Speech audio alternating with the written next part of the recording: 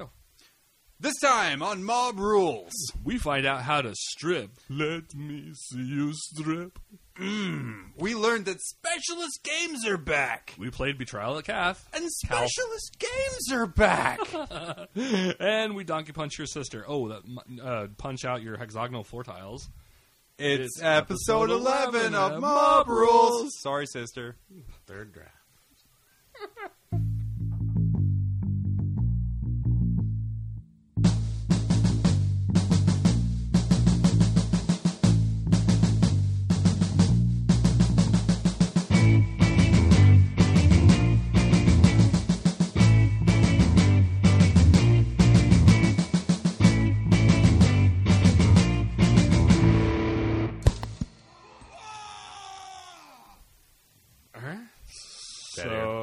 Dead air. Yeah. Welcome to episode 11 of Mob Rules, the podcast that re-rolls its Feel No Pain. Oh, I'm so looking forward to that. No, Yeah. we don't get to do that. We get the 1+, don't we? Yeah, with Iron Hands with the the 1+. podcast with the 1-up Feel No Pain, re-rollable. No, that's filthy. Yeah, super broken. Welcome to Modern 40K, our new guest. I, of course, am John, joined as always by Teabag.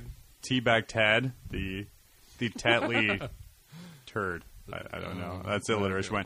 We're joined today by Andy. Welcome, Andy. Yeah, thanks for having me. I'm glad to be here. And so Andy's kind of special in this case because Andy's actually the reason we have a podcast. Oh, you're overselling me. Whoa. I know. Because we stole all the equipment from his home.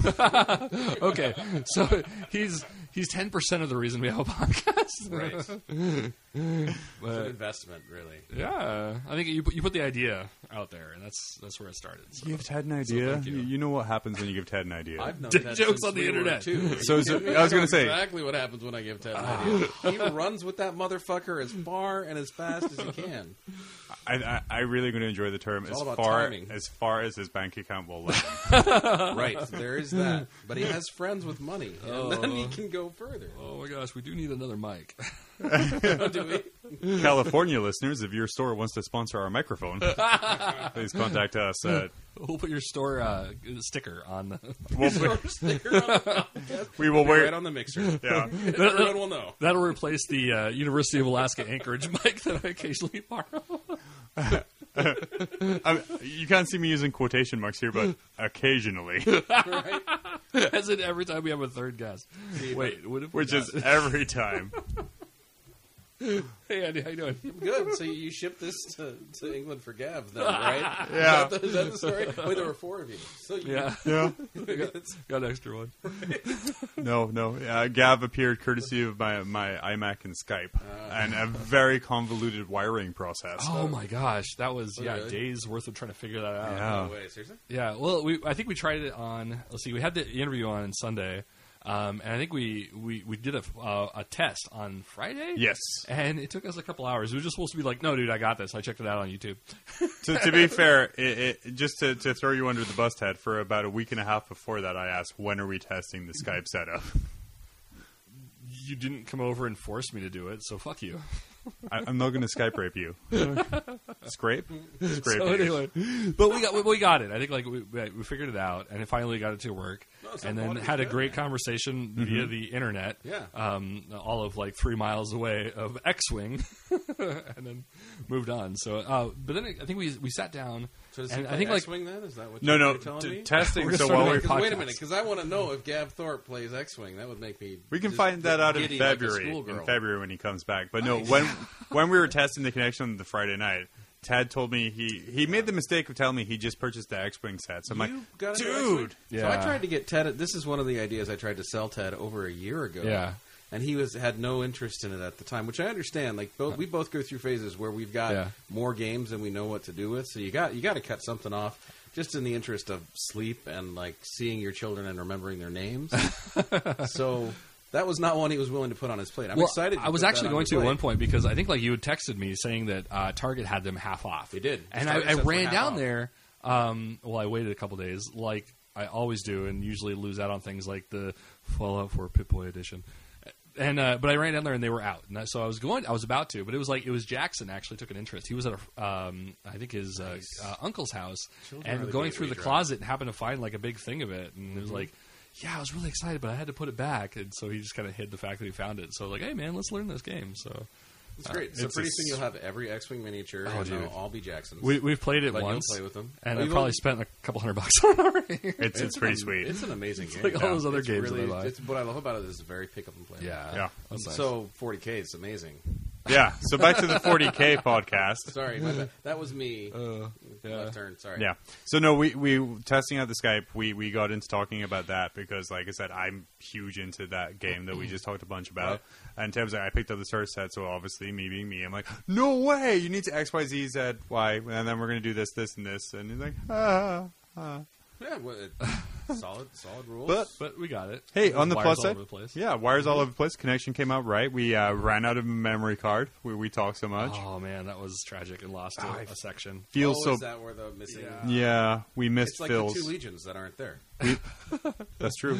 Well, But at least we got that. I mean, yeah, that's he explained what that was as well. Right. Yeah, no, I it was got it was amazing. I was like, in my brain, I was like, oh, that makes perfect sense. I always thought they did that to provide license for people, but I didn't realize it had been inspired by actual historical events. That was super really cool. yeah, and I said that to him because I always assumed it was so you could have successor chapters from whatever. And he's Right. like, well, yeah, but then also Roman legions were like this. And I'm like, it was like a light bulb went off, man. I'm like, oh, of course. Well, Yeah. a lot of it is clearly Yeah. pulled from there. Did you feel that he was he pulled your man card when he said that? I mean, he basically corrected you on national air. International air. Yeah, I would hate him. It's in. Yeah, I would hate Canadian that. Yeah, now, yeah. right. It's live in Canada. No, we had an amazing Media, but we had an amazing time talking to Gav. Yeah. Awesome guy, just super normal, and he played along with our fun. He let us make fun of Phil's Dark Angels, so thank you so much for that eternally. At the risk of blowing up the internet for saying the Dark Angels are the traitors that they are. And then By the way, if you haven't listened to the previous one, he does in fact say that the Dark Angels are traitors. So Much to don't Phil's- download that, but just go ahead and put that in your hat. Yeah, much to Phil's consternation. That was a beautiful moment. yeah, that was my That favorite brought me moment of joy. podcasting so far. Was Phil's aww moment. It was like seeing a puppy. But yeah, and he was graciously he'll be back in February talking about book 3 in the Beast Arises series, which will be super exciting, and it means I have to read books again. That's Orc, right? That's Yeah. the Orc invasion of Terra. Is that There's gonna be a Yeah. whole series of So orc that books. is based on the biggest WA in all history, led by a war boss called the Beast, which Forge World, please make a model. Oh wow. Yeah. or Hasbro. Or Hasbro. I'd be cool. Yeah. Big orc action figure. So could beat Hasbro up builds my it. It would be part of a Build-A-Figure, though, so I'd have to buy like 3 orc boys and a Sister of Battle to make the thing. Which is only right that the sister would fit in there because Yeah. that has to be some orc on sister porn. Yeah. Yeah, I heard you guys talk about that, and I just don't get it. Because orcs are basically mold. I don't know. They got fun guy. Hey, they're fun Right? guys to be They were with. fun. Yeah, no, I'm with you. That pun was for Danny, one of our local players who He loves puns. he I loves hear. puns. Yeah, they're the best. He loves them. They're the best. So yeah, we can't wait for that to happen. So yeah, we're gonna get caught up, and again, the Beast Arises. Ted, prepare to cringe. The Beast Arises series is a 12-part series coming from Black Library, starting in December, with a book released every month telling the tale of the biggest WA to That ever is hit awesome. and go and destroy Terra. And it's going to be amazing. I've read some previews on Amazon for spoilers, and spoilers. I'll wait a couple of seconds for people to Spoiler. turn us off. The orcs built a Death Star, like a Star Wars style Death Star. And as soon as I read that, I'm like, I will buy all of your things. Please, Forge World, make a Death Star model for me to buy. Wow, is that I like a while ago? Somebody had built like that orcified X-wing, and I saw somebody posted it on Yeah. your That was Facebook page. cool. Yeah. Is that in reference to that? I don't think Because so. orcs I think go it's Star Wars. I think it's just super Down. cool. I'm still in the. I have seen no Star Wars spoilers, no Star Wars trailers, no Star Wars Okay. pictures. So I think people are making fun of me for that and just posting things that are vaguely related to Star Wars. Gotcha. Like my friend are posting messages like, "John, don't read this," and I'm like, "Thank you for that. I would disown you I otherwise." think it's more of a perception filter thing because I think what it is that it's not that there's more Star Wars than there typically is, although I think there is because of the promotional material. I Yeah. think it's that the Star Wars that we see is more present in our minds and it has a bigger impact because I see Star Wars stuff on my feed all the time and have for years. That's not new.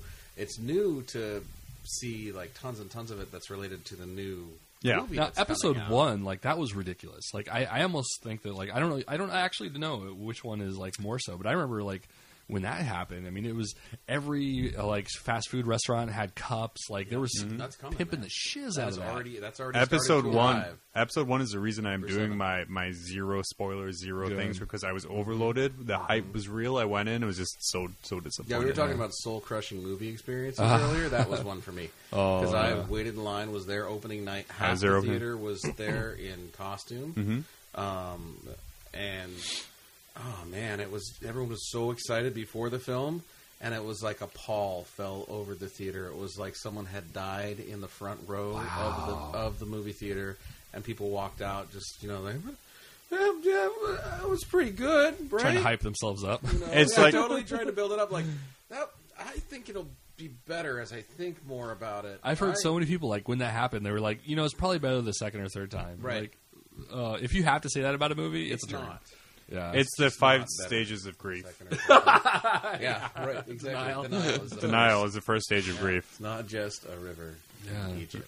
All right. As they say. So Andy's joining us today. Today we're going to talk about very sexy stripping of models in a 40K capacity. We'll also be talking about the Betrayal of Calf game that came out.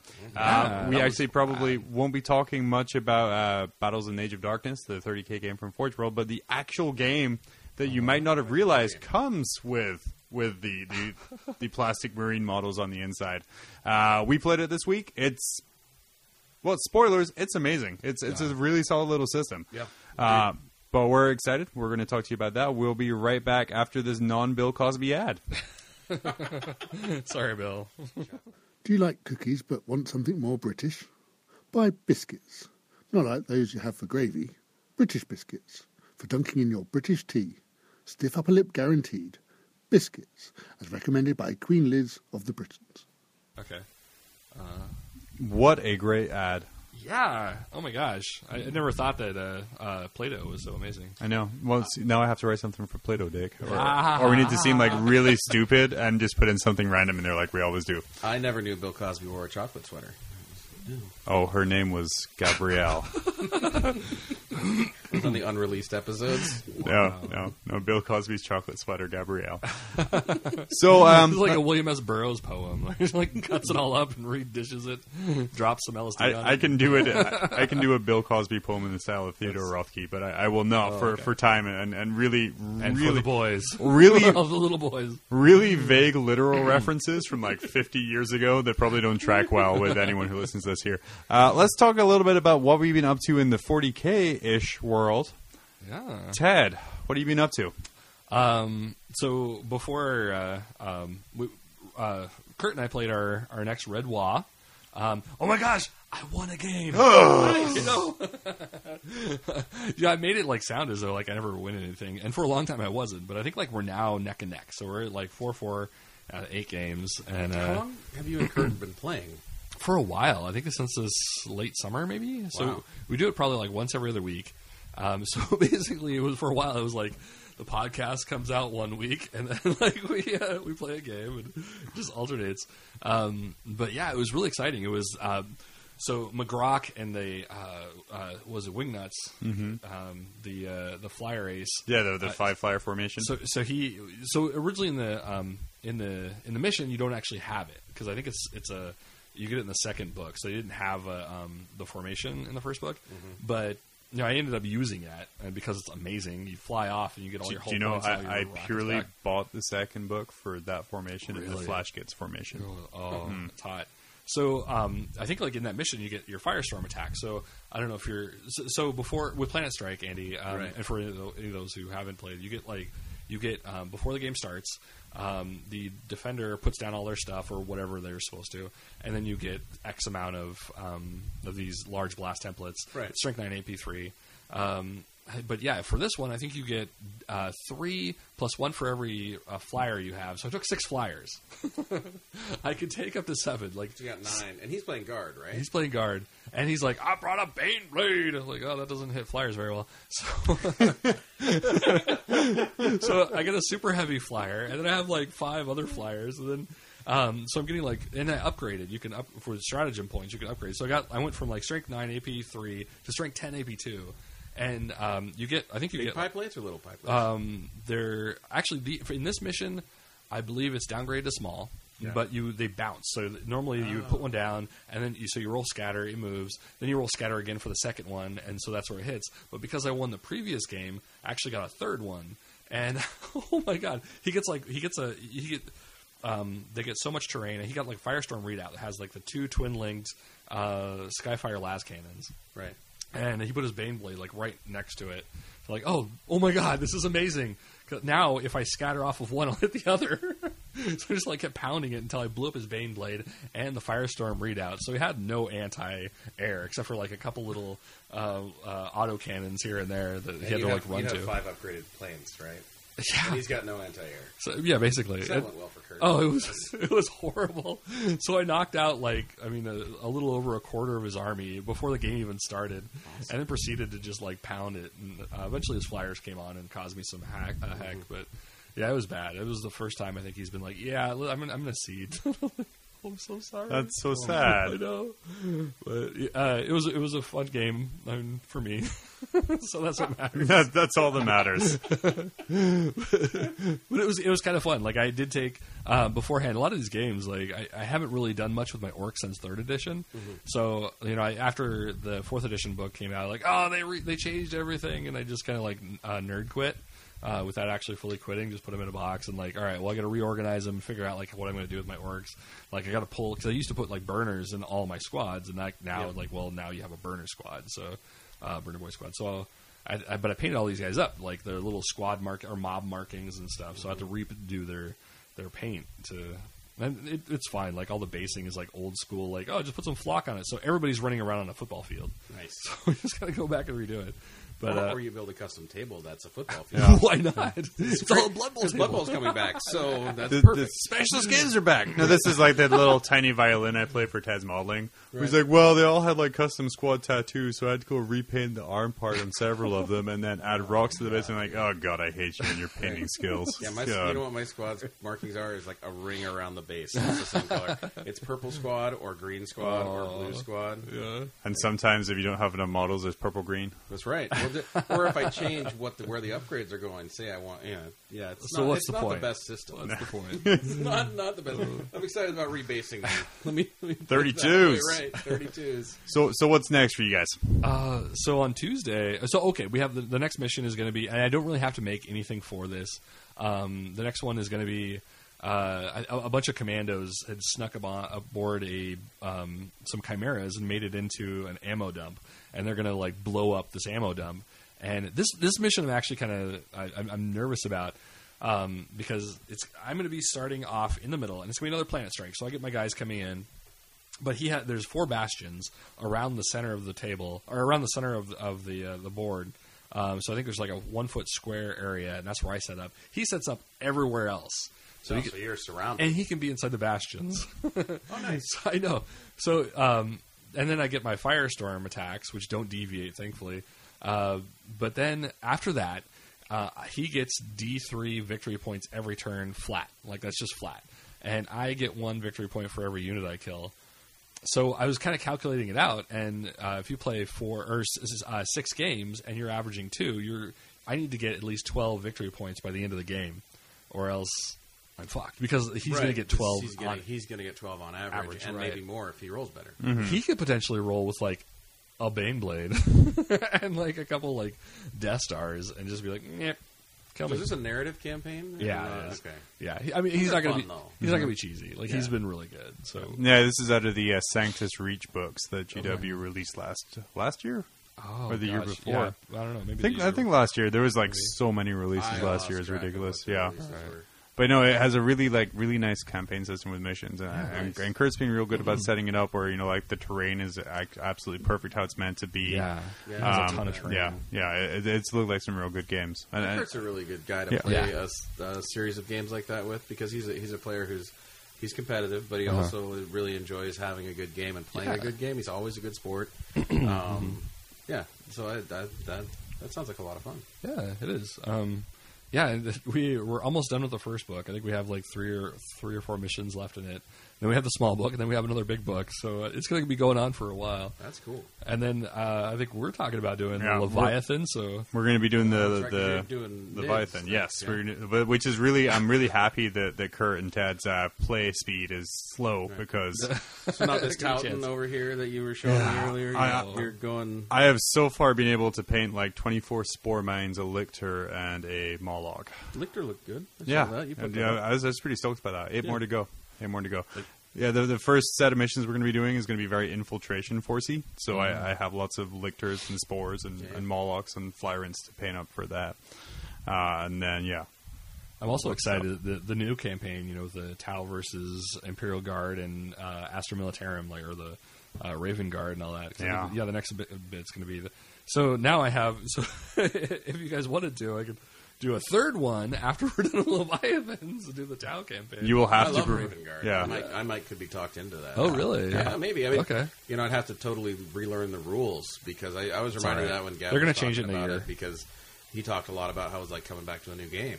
Oh, Which yeah. for me it is because I mean I've got tons of models, but I haven't played much in the new rules set. I have the new rules, Yeah. but I don't. My codexes aren't up to speed. Unless and I you're haven't kept competitive. up with Unless you're going on? competitive, and there is that. Like, there is definitely like that. Oh my god, what just happened? But I think there's an aspect that I really like about it, and this is like I'm gonna pitch way back to like high school, like when I don't know, were we playing Vampire? I think you phased No. out of role playing. Yeah, I didn't play. But- I was getting more into. Some buddies of mine, we used to play things at the quite a time. bit. We play. We started out playing Werewolf, and it was a brand new system. Like our buddy Jess you had loved picked it all up, that and White Wolf stuff. oh yeah, they were great. And I remember like just doing that, and like one day, like he was GMing, he threw a vampire out there, and we're like beating on this guy, and it's not dying. We're beating on it some more. We're like, holy shit, run! And we just like book it, like we were terrified. And it wasn't until like months later he was like, "Yeah, dude, you almost had that thing beat." Oh, really? What, you didn't think you did? 'Cause- Yeah. So we were like, "It's not dying, it's not dropping." But like, I think the nice thing about that, it was our ignorance that put that fear in us. Like, I mean, we felt the fear because we didn't know what to expect. Like later on, we're like, "Oh, a vampire has X amount of like hit points, and it has this modifiers and blah blah." And okay, all we have to do is do this, and it's dead. But I mean, I think that's kind of nice too. Like going into a game and being like, "Oh man, what the fuck is that?" Oh my god, having a little bit of fear in you. Well, the funny thing about that Competitive, that not White so Wolf much. stuff is that you guys were so excited about that and interested in it that I actually read like probably 30 books of fluff. I never read the rules. Oh, okay. I never played the game. Yeah. But I've read all of the books about all the different clans and the clan wars between the vampires and all the werewolf stuff. And I enjoyed reading that stuff. It's a real rich world that they built there. Yeah.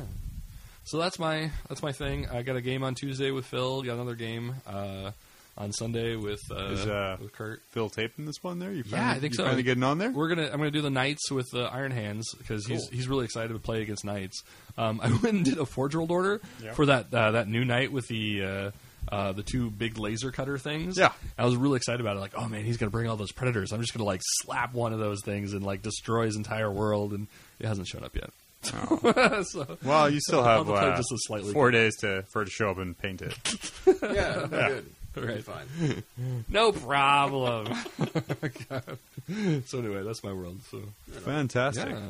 Fantastic. Well, I picked up a couple of the Betrayal at Calth boxes, getting my Age of Darkness army into gear, and then I've put in a little Forge World order to stop it or finish it. But then I remember, it's like, oh, wait, that's right, I have to get a 40k army together, and then I completely forgot about my Tyranids. So I painted a Lictor, I assembled one more, and then I assembled a Hive Tyrant, which was my big Tyranid work this week. Which I'm like, yay! And I learned that wash dry brush is my friend. Oh, Tyranids are so fun and easy to paint, man. I really like. It's my con. Very batchy. It's a lot like skeletons. Yeah. were in fantasy. You can run. And it looks decent. I mean, it's not going to hold up under real close scrutiny the way I do it. No. But you can get a decent tabletop-looking army painted up really fast. Oh, for sure. So my method is cotton candy knits. So I do a white undercoat. Okay. I do a pink wash. I do a purple wash, and then I dry brush white on top of it. Perfect. And it turns out good. Well, I think so anyway. Well, from 3 feet away on a table, which is really all I'm really That's painting really for nice. those ones. See, it's better if you drink when you game, because then people really aren't looking at this with your mom. And the messier I dry brush, the more it looks like John Blanchard. So I'm happy. Well done. Yeah, I know. It's good. So are you going to get the shoulder pads and all that jazz? Because you're doing Iron Hands, right? Or Iron Fists? No, I'm doing Imperial Fists. I'm sorry. I'm not going to do the shoulder pads. Okay. I'm going to instead concentrate. I'm going to get the upgrade kits. So I'm going to get the Templar Brethren. Which are just a bunch of bros with power swords, and I'm going to get a Spartan for them to go inside. I'll probably get the upgrade doors for those, though. So this is that's a 40k detachment, right? Or No, this is for 30. It's my 30k army, which can be used in 40k. So the Sword Brethren started out in 30k. Yeah, the Templar Brethren. Essentially, I'm getting Sigismund as well, so essentially my 30k army is going to be Black Templars, from the sounds of it, but that's okay. They have some pretty sweet rules. That's kind of cool. And like I said, I think a bunch of power swords and Sigismund coming out of a Spartan is enough to give anyone a bad day. Yeah, for sure. I also I played some Necromunda last week, which is vaguely that's great. Vaguely 40k related. There's about 4 of us met up last week, and we had our first game of our inaugural campaign, and we did a 2-on-2 team game, or it was their second game. I was coming in completely new to it here, but it was a heck of a lot of fun, and remembering some of the second edition rules that I completely forgot, like I declare charges before anything moves, or range modifiers. So if I'm firing a weapon, I'm ballistic skill 3, so I need a 4 to hit. But it's a long range, so that's -1. And then they're behind cover, so that's -1 again. So I now need a 6 to hit. I'm like, that's a really sweet system. It really makes me think about model placement or how I'm going to run people, because I'm like, you're going to need a 7 to hit if I go here, so we'll go ahead and go for it rather than, taking a cover save. So it was really sweet getting back in there again. I had my lead. They're all named after wrestlers, obviously. I'm a big wrestling fan, apart from my gang leader, who's named after Ronda Rousey. Okay. We played the day after she got her. We played our game the day after she got her butt handed to her. She did. How did that go? Oh, she got her butt in the game, not the. Oh, right. Sorry, I was thinking the kick in the face. Yeah. She got her butt handed to her in close combat, and the irony wasn't lost on me. So yeah, she got double fumble. So she went down, and so I told her up for close combat. So she had a sword, she had a pistol. She was going to be like part of my little close combat unit of girls that went up, because I have my Asher gang, and she got punted into the ground by 2 Vansars of Kurt's actually. Oh, and then so she got a leg wound. Frat boys. So so she suffered a leg wound. So she has -1 movement. So now my close combat monster is moving 3 inches a turn and running 6 inches. If you come anywhere near me, I'll hobble. And then she also went up a level. So she got a characteristic increase, and she got +1 ballistic skill. So I'm like, perfect. I feel I will be changing guns around my gang, and maybe she'll have some ranged weapons there. But it was an amazing game. It's been a long time since I played Necromunda. Like I said, me and a guy Zach played up against Kurt and a guy Cody. It was a lot of fun. Like I said, it was very loose, because they're like, oh wait, how does this rule work? How does this work again? And Kurt was a great fountain of knowledge for, you can't do that. I'm like, okay, great, thanks. I'm sorry I cheated. But that was about all I got up to this week in the 30 to 40-ish K world. Andy, what about you?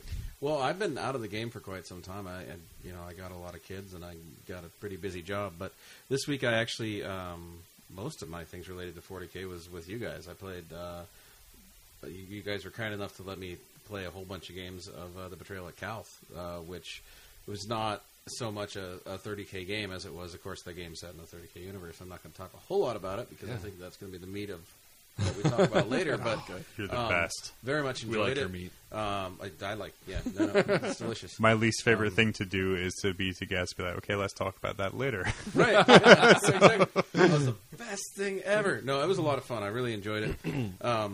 Well, since you don't have much recent history, you want to give us like a sure. rundown of I've your... been playing since I think it was about the beginning of 4th edition. The end of 3rd edition is when I got into the game. I'd been hanging around with Ted forever, so I'd played Space Hulk a long, long time ago. Back you in got high me school. into Blood Bowl. Yeah, Blood Bowl. Still love Blood Bowl. Very excited Specialist Games is coming back. Specialist Games are coming back? Oh, my Specialist God. Games are coming back. I can't tell you how happy I am. My crate of BFG models in the basement is very excited about that. Really? Messy game, but beautiful. Because my Blood Bowl and Necromunda models lost a lot of value very quickly when the announcement was made. Right. Yeah, I know. I have an undead team that a friend was like, hey, would you want to trade me something for that? No. No, I've looked at eBay recently. I don't think I want to. I want to keep those. I just bought my Blood Bowl box this year.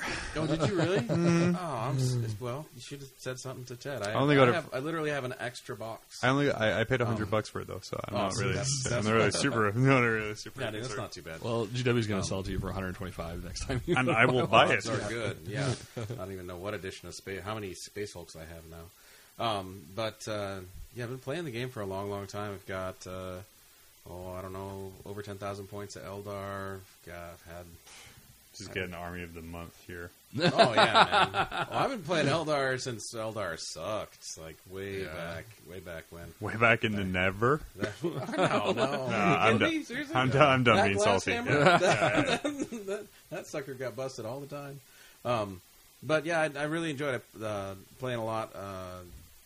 Most of my games have really been kind of garage games. I enjoy playing competitively, but I haven't put enough time or energy into being a real strong competitive player.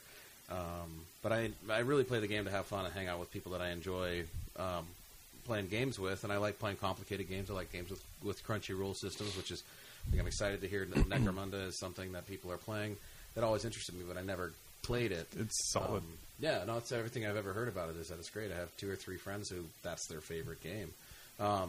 But yeah, I played that other game that we were talking about earlier as well. X-Wing. Right. Lucas. And lots and lots of video games. I find lots of box games and video games are kind of what I spend my time doing now.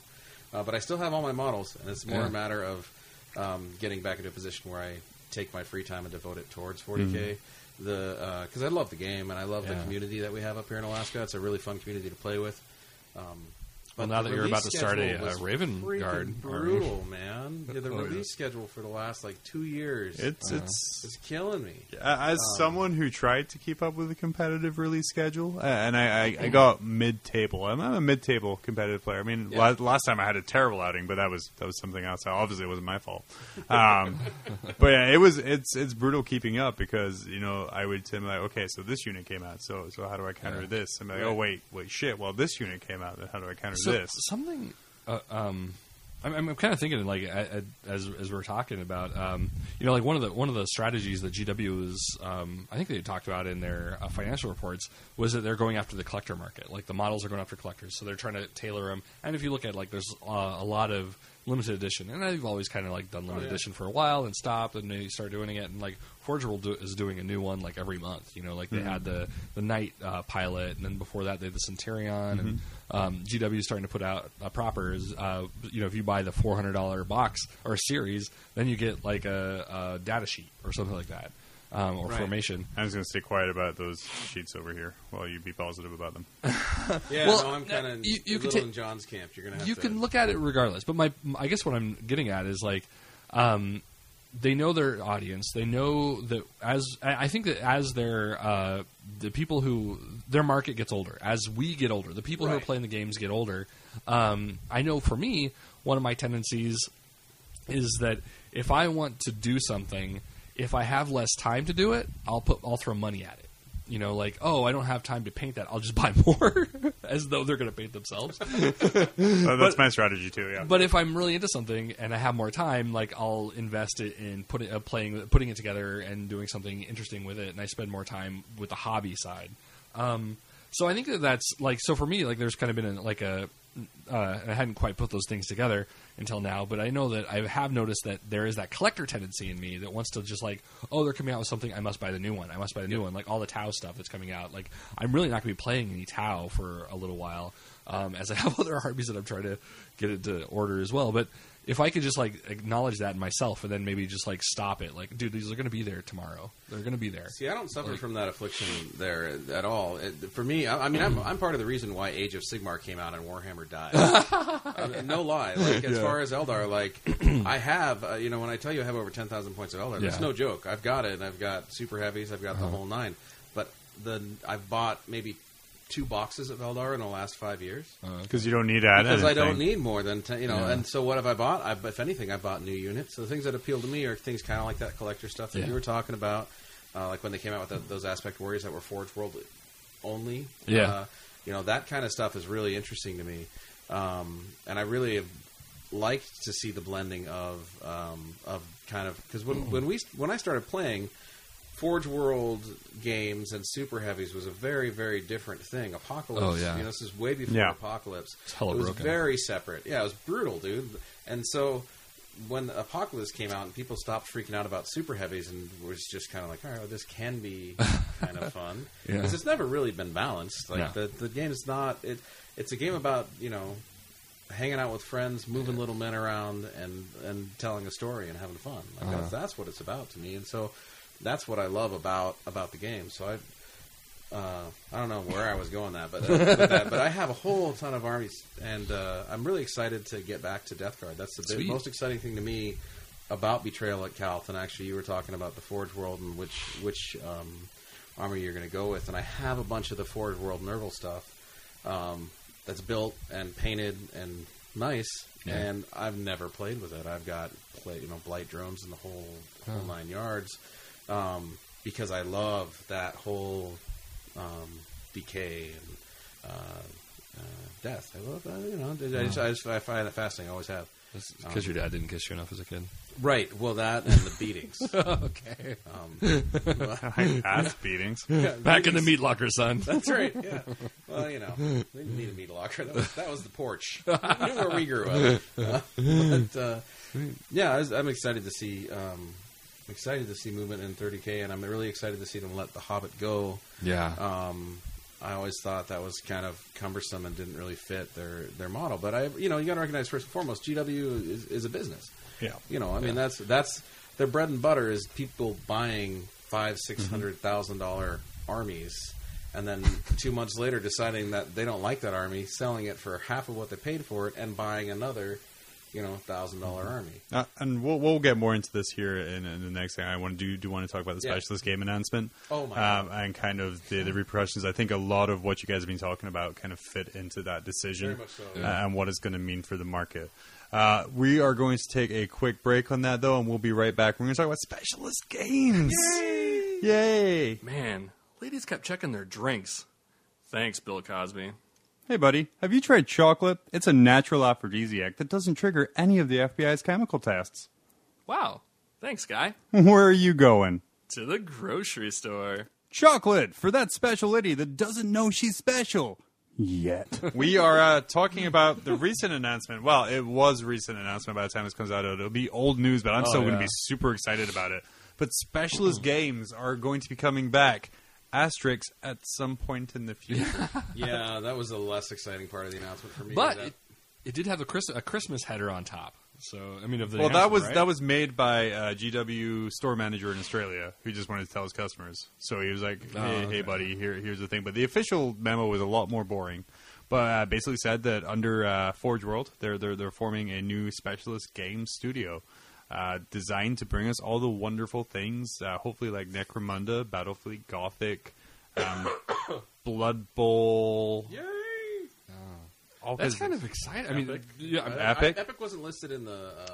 Do you want to know what we did see that Epic Warlord Titan, though. You know what I am most excited for? And I alluded to it earlier before we started recording, but I wanted to save it. I already have that. I already have that. Not Necromunda, which I do love. Not Blood Bowl, which I also love. Gorka Morka? Not Gorka Morka, which I'm a huge fan of. That was a good guess, though, because I know you guys are all about the orcs. Yeah. Warhammer Quest. Ooh, Warhammer Quest was amazing. You know what I was really hoping for? That was one of the... Hey, you know what's going to happen at Adepticon? Warhammer Quest. Oh, fuck. Yeah. You know who's not going to be there? Me. You guys. I can't get my time off of work. I'm a slave to the wage. They will send Warhammer Quest at some point in a box like they did Space Hulk. Seeing as you are going, I am going to be sending you with cash for a Forge World exclusive miniature, by the way. Is there a particular one or just probably however many they have.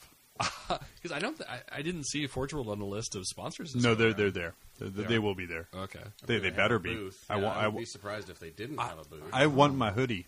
My hoodie and my miniatures. Oh, did you really? Yeah, I want them, and he's going to get them for me because I'm going to be super nice to Tad up until Adepticon. Are they allowed to have sell you multiples, or is it just like one? I really hope it's multiples. Otherwise, you're going to be like, oh, sorry, man, your cash only bought me a hoodie. Thanks, dog. You can smell then it. he goes back with the hoodie and buys another miniature just with the hoodie on. There's multiple days. Yeah, they're not going to remember you day to day. Oh, that's true. You're not that memorable. Hey, I'm Jeff. We're internet Stick the famous nose ring now. up inside the nose Oh, next yeah, time yeah. you go. Oh, Great. that sounds so painful. I'm Oh. Steve. Hi, I'm It Steve. swivels. I'm Steve the coke addict. That's why I'm bleeding from my nose, not my septum ring that is jabbing the inside of my lining. Sorry, that's a terrible idea, isn't it? That It's is- a terrible idea. Yeah. So with specialist games coming back, I mean, what made me really think about it was the point you guys were hitting on is Games Workshop tapping into the collectibles market. Oh, yeah. And Yeah. the limited runs, and honestly, Andy, the people like you who've stopped playing 40K because of the power creep, who don't play Warhammer Fantasy. Well, Right. no one plays Warhammer Fantasy Well, I anymore. have all the rules. Sad- I sad- can play. except I for have all Danny. the models. Sad violin sound. But it kind of taps into that market of people, games you can just pick up and play. Right. I mean, with the Necromunda box, there was 2 gangs in there. Yeah, they weren't great gangs. We were being honest with ourselves, but pick up and play. Blood Bowl is the same. You have 2 Right. teams in there. And I really can't wait to see, because if they take that kind of business ethic from what we've seen at Betrayal of Calth, I can only assume what we've seen with the Execution Force box game. If this is the kind of quality that we're getting out for it and the kind of release statement we're looking at, I think really, really exciting times are ahead. But I think Space Hulk is one of the big beginnings of that when they first re-released Space Hulk, because I was all in on that. And then when they re-released Space Hulk, was it last year or Yeah. the year before? Last year. Last year when they re-released it and they added boarding torpedoes, so they just added like 3 or 4 tiles. It wasn't a huge difference, but they changed the scenarios, they changed the rule set a little bit. And then in addition, they had downloadable data slates, so you could play as different Terminator squadrons. Yeah. I was all in on that. Oh, that's Like cool. it wasn't even a question. I've got that. I've got Blood Fleet. Is that what it is? Dreadfleet, Dreadfleet. I've got Dreadfleet. Beautiful Have you played it? models. No, I'd love to play Okay. it. I actually, a friend of mine gave it to me because he bought it and Oh. never played it. And he was like, Okay. "I know you wanted this game. Do you want it?" Yeah, because we I were was talking like, about it "Sure, back I'll-" when there was like half off. But You and I they almost sold out. split a and then- copy of it, and then Yeah. they sold out because they were half off, and we didn't do math. But yeah, and that, and I got Assassinorium Execution Force last year. That's a pretty solid game. It's not as solid a game as the one that just came out, in my opinion. I actually bought that game purely for the assassin And I model think most inside. people did. Yeah. And I think that but that's the beauty of the current thing that they're doing is that they're dual purposing it. Yeah. Like that's what's really nice about the Execution Force. The first time we really saw that, where they came out with this box game that you could play as a standalone. You could play with 1 to 4 players. Yeah. Like, You can when play I that learned game to solo. Play that game, That's I right. played it solo. That's Yeah. awesome. 'Cause who needs friends? Fuck friends. Yeah. I Play by myself. Yeah, I don't need friends. In my bathroom. No, hell, throw the bathroom away. Right. I'm doing it naked. I have a table and dice. A squirrel. Just me. Where? Squirrel. Execution Force. That's far afield. I'm not saying what the squirrel's doing. I'm just saying that the squirrel's there. Anyway, So the Assassinarium Elocution Force. Yeah, the Elocution Force, brilliant. No, it's a terrible name.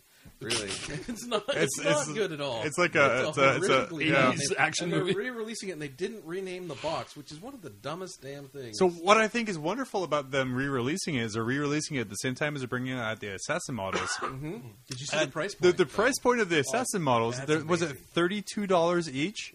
So it is cheaper to buy the board game than it is to buy the assassins About- individually. Yeah, by a significant number of dollars. Well, What I is it, think $100? $3. oh, Yeah, $3.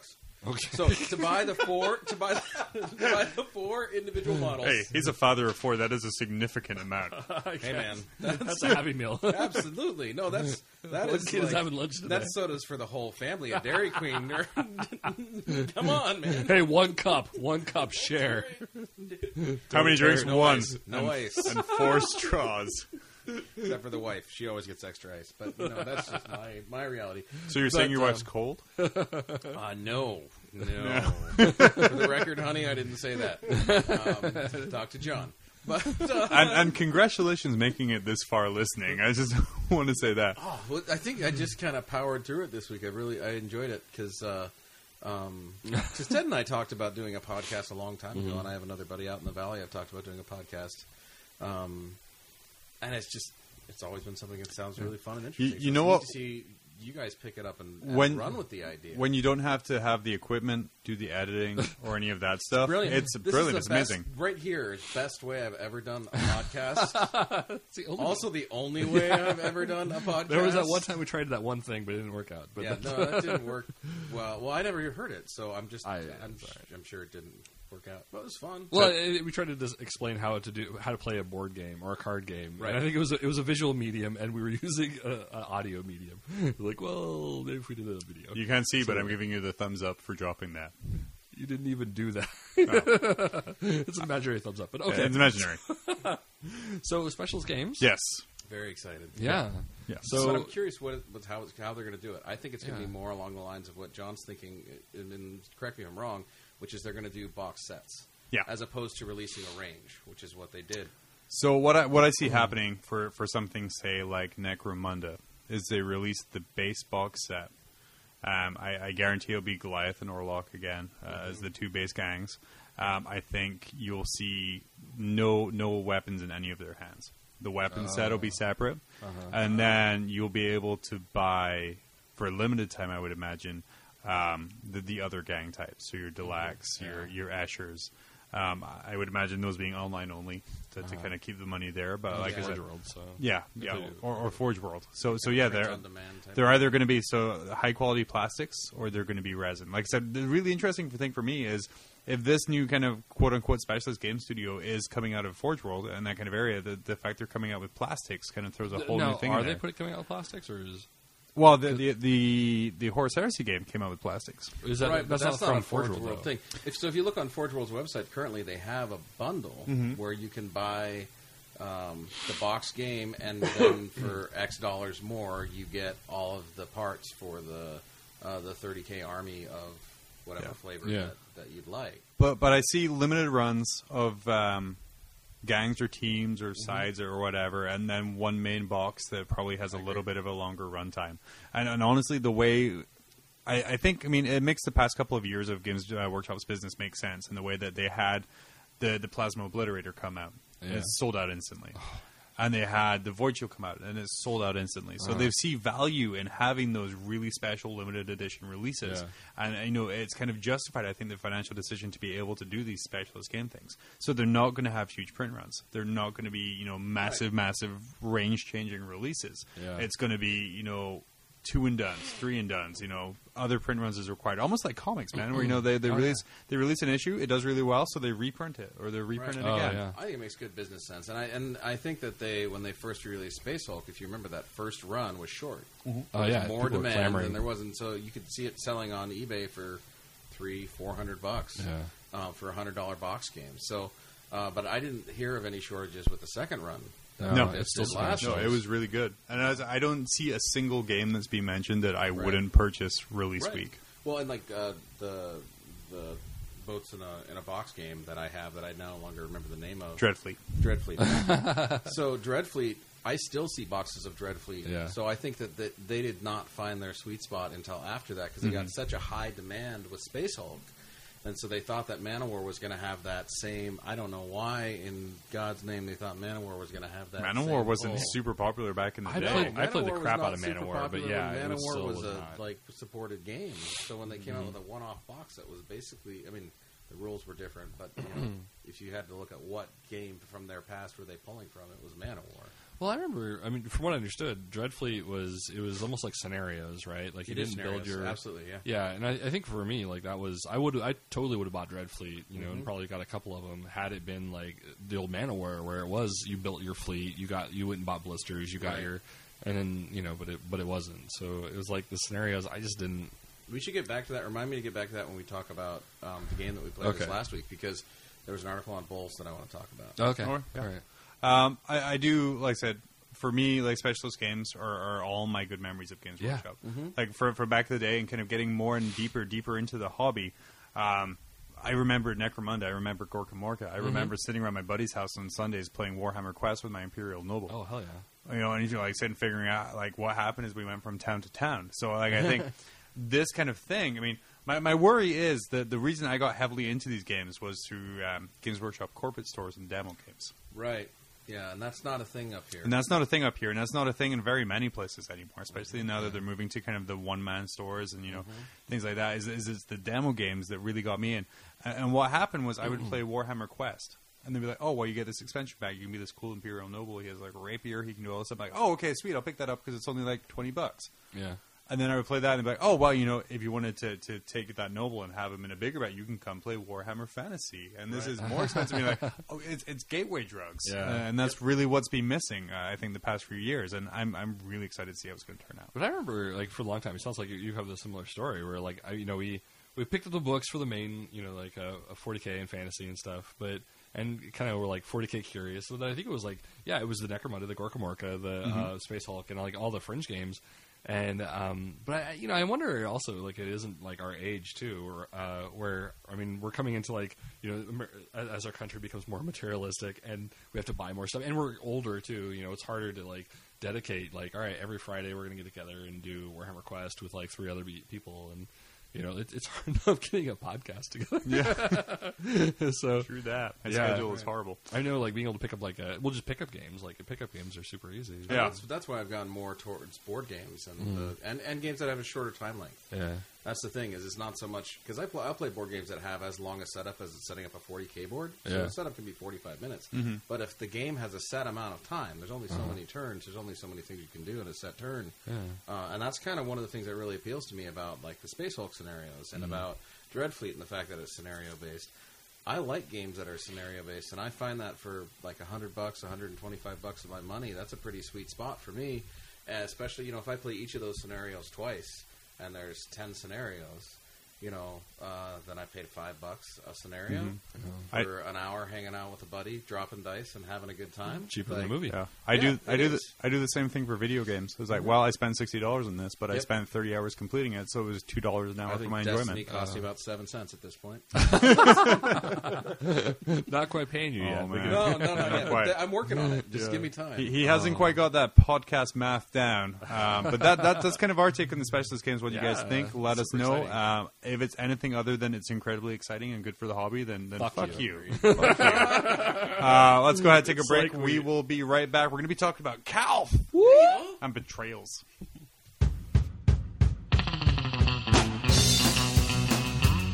Cowabunga, dude. Shredding these sweet waves with my board is super rad. But babes can't stand a thirsty bro, brah. That's why I drink generic soda, now with electrolytes. Chicks dig it. Generic soda causes heart disease, lung disease, pancreatic cancer, Alzheimer's, erectile dysfunction, and is the leading cause of thirst. Generic soda may dissolve solid surfaces if contact persists longer than 3 seconds. The Food and Drug Administration does not recognize generic soda as edible. Do not dispose of generic soda down drains or near animals. Welcome back to Mob Rules. I have been John. No, sorry, I really like doing NPR voice. It's like my favorite thing to do.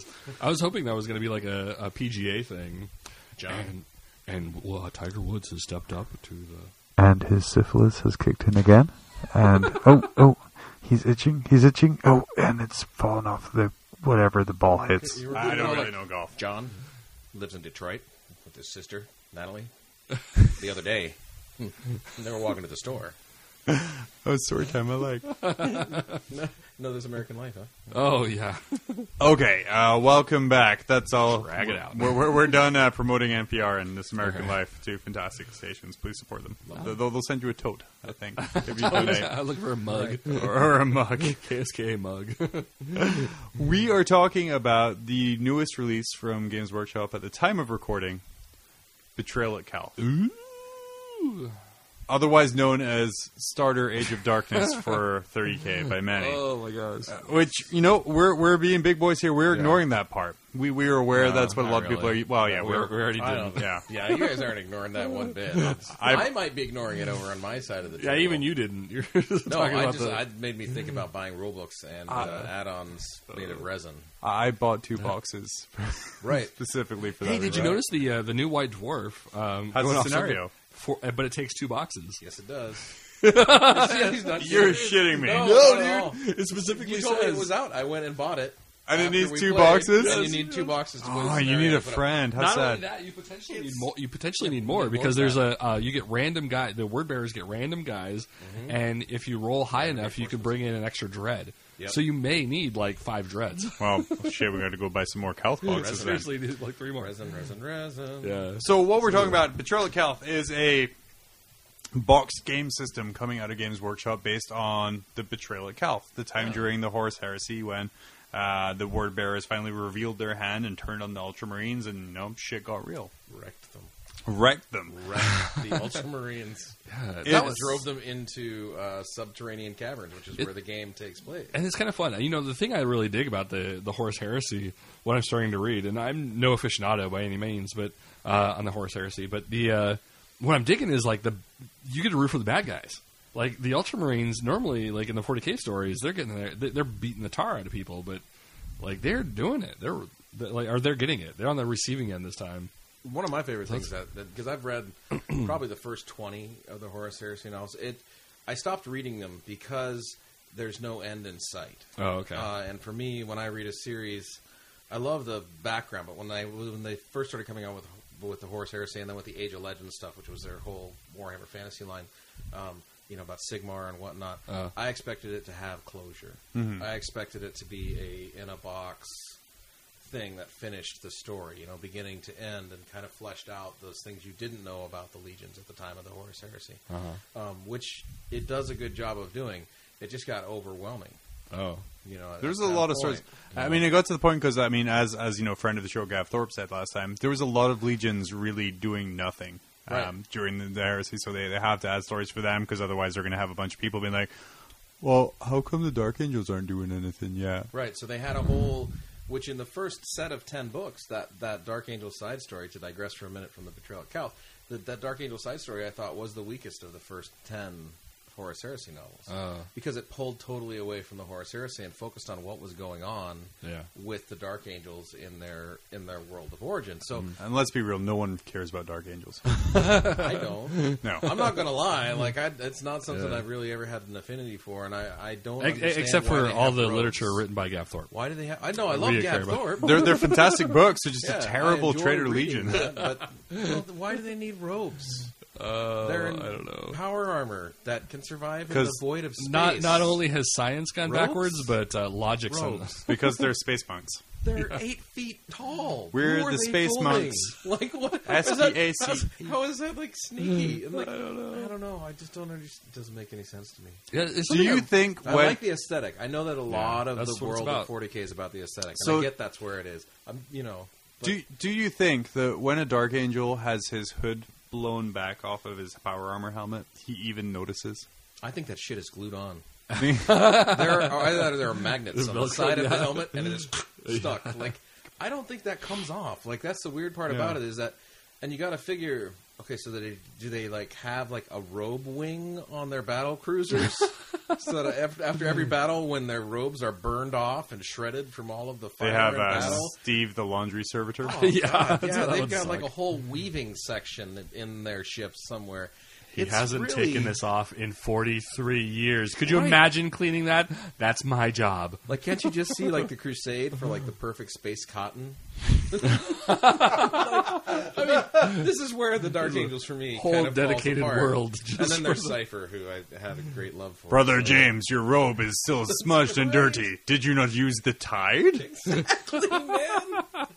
Freaking tide sticks at every corner of the ship as you turn it. Sitting like Hey, you better get it now before it stains. It's ridiculous. man. everyone's like strapped into the drought pod, and the veteran sergeant sitting there scrubbing on people's robes, being like, "The stain is not coming out." It's to me, it's as incongruous as like seeing them building like a scale businessman suit with a fedora for a freaking Space Marine. It just doesn't make any rational sense to me. I Just really want to see a fedora on a Space Marine now, though. Yeah. talk to Ted. I bet We could do give this. him enough time and putty, and that could be We worked can out. have the douchebag hipster. Captain right. Douche. Oh, Glitterbeards. Give him a glitter beard and a Space fedora. Marines. Oh God! Oh, that's you the ruined worst. my life. So Battle of Calth. Calth, yeah, that's Yeah. pretty awesome. So it's an original game system. It is not a modified rule set of any previous ones that came out. Honestly, I don't see as being close to really anything that's come out before. There are some similarities to things like Blood Bowl, and a couple of their movement rules, but that's about all I really see. I mean, I kind of see Space Crusade a little bit. And, yeah. I mean, there's aspects of other games, but it's very unique. I see more similarities between this game and other dungeon crawl type games. Oh yeah. That just in the sense that you have X number of actions a turn, and then you have a list of things you can choose to do as part of those actions. It's very similar to some of the Fantasy Flight stuff. Descent, Imperial Assault. But I really, one of the things that surprised me was the crunchy bits in the game, like when you get a critical hit, how each weapon has a different critical result, which is pretty sweet. So let's go a little bit into the mechanics of the game here. So like you said... do you want to go through the basics of what's actually in the box first? Yeah, let's go through that there. Let's go through the box itself. Why don't you start off with that, Andy? All right, so they got 4 tiles, 4 large hex tiles, and each set, what do you think, probably 20 hexes on a tile? They're double-sided? They're 20 hexes a tile. About 20 hexes a tile, double-sided, and then every scenario tells you how to lay it out. Then there's word bearers. And if you get 2 boxes. If you get 2 boxes, you got a lot of hexes. Right. The word bearers get the Contemptor Dread. They get their... Sorgorax. Sorgorax, is that the name of the... bull? Sorthorax. That guy's killing me, man. The names are a little rough for me. They're pretty special. Captain Atheon is my favorite. I think I tried to look up Kurtha said earlier in the Lexicanum, and it kept wanting to autocorrect to Kurt's Shees. Kurt's Shees? Not Kurt's Shed? Like Pearl Because that's what I think it would autocorrect. Kurt's Shed. Right. That is good. But the models are really nice, I think, for being... except for the Dread. The Dread is a little bit... especially having seen the Forge World Contemptor, I think by comparison it really pales. Which is what can you expect in a boxed game like this? It suffers a little for a monopose, but at the same time, I mean, on a costing level, for sure. I can take static pose. But I don't think that this one is going to be like the rest of the Marines. They're probably going to be selling them in box sets. Like they're looking for the future or towards the future with that one. I think. I mean, for the Dreadnought, it's a one shot. Are they I think they realize that. Are they going to do what's that? Like Hellbrute win the 40K for box? Sure. Mm-hmm. Well, see, I don't know because Forge World does real good business off that Contemptor model. Right. No, I'm not thinking that they're going to do a plastic Hellbrute. Okay. Yeah. Well, that's what he meant by Hellbruting it. Oh, so you have the monopose one, and then you release the plastic box set with the multipose one, right? No. I was thinking of. Sorry, I guess I was thinking about the beginning when it first came out, and there was no model. Oh, okay, yeah. So you could do stuff from Forge World that was modified, or you could do. Though now that you mentioned that, gosh, I mean, this one was fine. I really don't mind this Dreadnought. No, not at all. But yeah, I think about a Hellbrute. That model was amazing. It's great. It was better than the one that came out with later. But it was, yeah. I mean, granted, it was and a big improvement on my metal blocky Chaos Space Marine. Oh yeah. Do you have the cool one with the Reiki claw leaf hands? Yep, I do. Dude, I love those ones. It was like Night Lord specific, almost from the metal mode. I do. I have multiple. Somebody bring the evil Mini Cooper yes. with a yard rake. So bad. It just killed me that when I first started playing. They had the nice Loyalist plastic kit, and you had this giant chunk of metal that weighed. God, I still remember how much those kits fell weighed. off all the damn time. It just because it's like a 20-pound block of metal. Well, yeah, just the left arm. It's brutal. And then what else is the box? The box has dice. It has strategy cards, which were pretty awesome. That was a really neat addition to the game. Some reference cards, some nice markers. Yeah, reference cards for every unit, which is what they did in the Assassinorium box. You had a reference card for each unit. I think they did carry that mechanic through with the core rules there. Something I thought was really a surprise to me. Well, that's more crunchy in the game is the upgrade system, which was basically here are the upgrades you can take if you want, but you don't have to take any of them. Mm-hmm.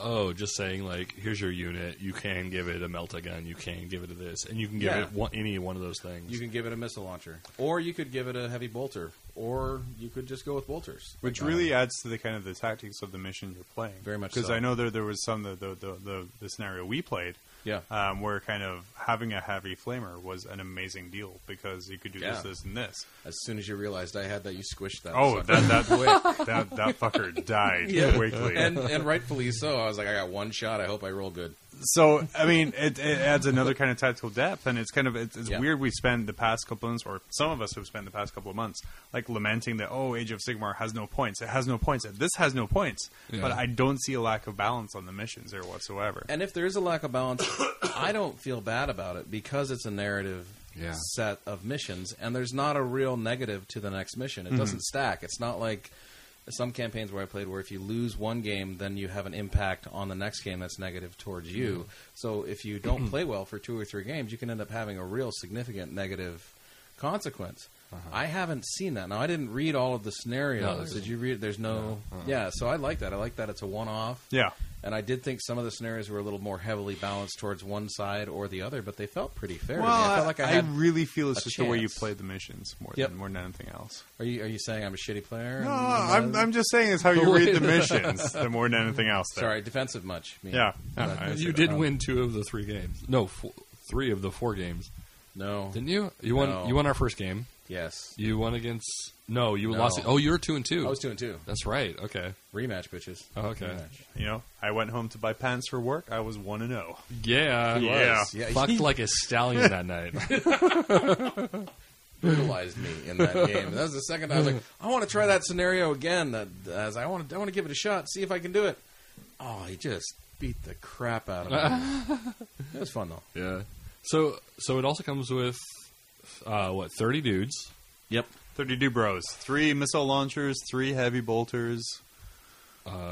3 plasma guns, 3 flamers. 3 Yeah, melting it's flamers. essentially like 3 of the same sprue, which is super nice. Yeah. So that was something I really dug was I think I was looking through there and there's roughly 15 distinct legs. Although really, like it's all the same mark. You know, like you got a couple little nubs on this knee, nubs on that knee, or whatever. But it's really generic. Mm-hmm. You know, one of the cool things about that is like, being an orc player, you go and buy the Stormboy box, and all you're doing is mix and matching like character. You know, like Right. you're kind of like, well, there's that guy with the gun that's attached to his elbow. All right, yeah. Oh, he's over there too. He's over there. He's over there. All right, these were on sale. But you know, I It's a think good thing that there's only 30 boys in a mob. holy shiz. Or a good formation, there's like 90. Right. Those boys, yeah, Exactly, yeah. But I think like this is cool when you like they go back to the basics or just like strip it.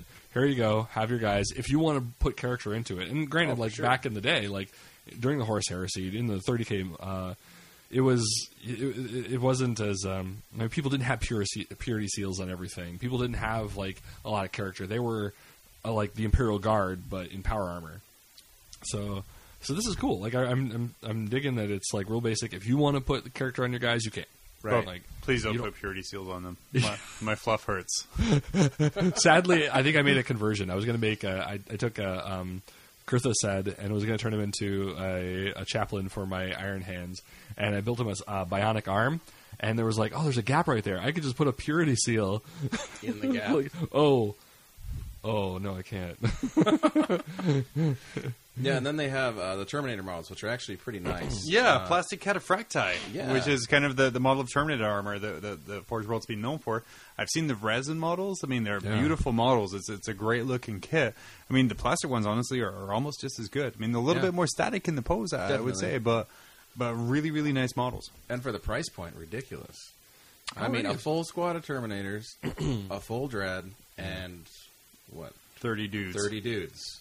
That's ridiculous for Well, that. I think Just so. for the plastic, that's a hell of a deal. I'm already seeing some good conversions for the Dreadnought. Yep. One guy had taken, I think, the brass etch that comes in the basing box, and he took like the Aquila and like wrapped it around his I don't know, his collar or whatever. Nice. It's just like it's a little detail, but I think that really kind of spruced. I think that's what people noticed. Like I think I was on the Warhammer 40K Facebook group, and that's a pretty populous group. So a lot of people were like, "Oh my god, where'd you get that face? Where'd you get that? Where'd you get Right. that?" So I mean, just little things like that, you could probably get it spruced up and looking like a Forge World, I quality. think So. My only thing about it, then, as I thought about it, is because for me, this is not, at least not right now, going to be the start of a 30K army. For me, this is Christmas is a on board its way. game. Well, you get me what you want to get me, sweetie. But I'll so take for back me, the marshmallows and get it's, you some 40K. Take back the marshmallows and get $1,000 of Forge World upgrades Perfect. Sounds like a fair trade. and marshmallows. Right. I'll make you some Rice Krispie treats if you want. If that's the trade you're looking for, I'm. I don't know your guys' lingo, but keep that filth off the show. Yeah, I was almost turned on. That was not a euphemism. I was talking about a snack. Thank you very much. so was that. So chewy. Yummy. But yeah, so I thought the price point was really, really good. But my concern is putting them together with such variability, and really, and something I saw in the missions that we played is that there's going to be times where you want to kit or outfit your troops differently. There's going to be times where you want to go for that critical that's going to take away an action from the enemy because they have a certain number of turns in which to complete their mission. So if you're taking away one of their actions and they only have one person who can do this thing they have to do to win the mission, you're going to want to go with the heavy bolter instead of the rocket launcher. So my concern, is how. And I know the answer is rare earth magnets, but You watch Breaking Bad, right? Yes. Yeah. Magnets, bitch. That's exactly. That's That's how the you answer. gotta do it. Yeah. Or just playing a cool gray group who are like, this heavy weapon here, this is a heavy bolter. See, and that's more likely to me Because as far as what we're gonna see. I've tried magnetizing. I don't have the patience for it. And the other thing is, I have a metric ass ton of Space Marines that I'll you're just good. swap Yeah. out. Yeah. So it's not a big deal. It's more of a little thing, because it's not one of the things that I really truly love about Space Hulk as a game is that it's in a box. Oh yeah, no options. There's no options. It's straight up. This is a scenario. This is what you need. You put it together. This is a little bit different than that. So, something I liked about the options and stuff is that it seems as though, and then we haven't played too many games. I think we played you played four. I played three. Right. John's played one. Is that I love I love the mechanic where you have, and I think John started to talk about this, where if you have a unit of 3 guys, and you don't want to lump all your special weapons together because you can only proc one of them. Like only one of them is going to kick ass and get the crit. Exactly. Yeah, that's an important rule thing too. Is that if you have 3 weapons shoot, and you get 1 critical hit, you pick which critical happens. And so I guess there's a lot of strategy in odd little places. Like that's one of them. Is how do you want to build up your squad? I mean, you could in a way if you're looking for a crit to work. Maybe you do want to throw in a guy who has a heavy bolter, so you could be rolling those 6 shots, right? Hoping to get a crit, so that you can get the crit off of somebody's melt-a-gun or something like that, and then have them all go through or whatever. I mean, so there's a different kind of strategy for different kinds of thing, and that was something when we first played the first mission we played. I think we were just kind of oh, that looks cool. That looks cool. Right. I think I took a missile launcher and a melt-a-gun or whatever, and after a while, oh, those aren't as good. And I think the second mission where we're booking is wow, a heavy bolter kick ass. The bolter in general became an amazing weapon because it takes an action, and we only played the first 2 missions. The first 2 missions are timed, and so is the third mission. So that's the thing, is that you have a limited amount of time. So a weapon where the critical is that you take time away from your opponent is hugely powerful in this particular rule So to explain it a little bit here, each model has a bulk value. So one Space Marine is 1 bulk, Cataphracti Terminator is 2 bulk, Big Boy Dreadnought is 3 bulk, and each of the hexes can hold 3 bulk points total. So that's how you kind of break out your squad. So you would have your 3 guys in 1 hex, and those guys have 2 action points a turn. Right. You can use one of those action points to run 2 squares, walk 1 square. You can use it to shoot. You can use it to assault. But you only have 2 a turn. And now all bolt weapons in this game, if you score a critical hit, they take away an action point. Right. And because the game is it's not I move all my guys, you move all your guys. It's I use an action point, you use an action point. There's a lot of, bolters to me were very overpowered in a really good way, and to the point where I was rolling a bunch of dice and I don't want to use a missile launcher guy. I really want to take away your action. But you want the dice from the missile launcher. Absolutely, yeah. And I think it's a really nice mechanic to kind of make you choose that. Do I choose death or do I choose taking your ability to move or shoot back me away? And when you're firing at a Terminator, taking away actions is great. It seemed like that was... Especially because Terminator is one of the fluff things that they have, or not fluff, one of the rules that they have, which is really fluffy for the Terminators, is that they can advance, which is move 1, instead of running, which is 2 squares. Yeah. They can advance and shoot. So they basically get 2 actions for 1.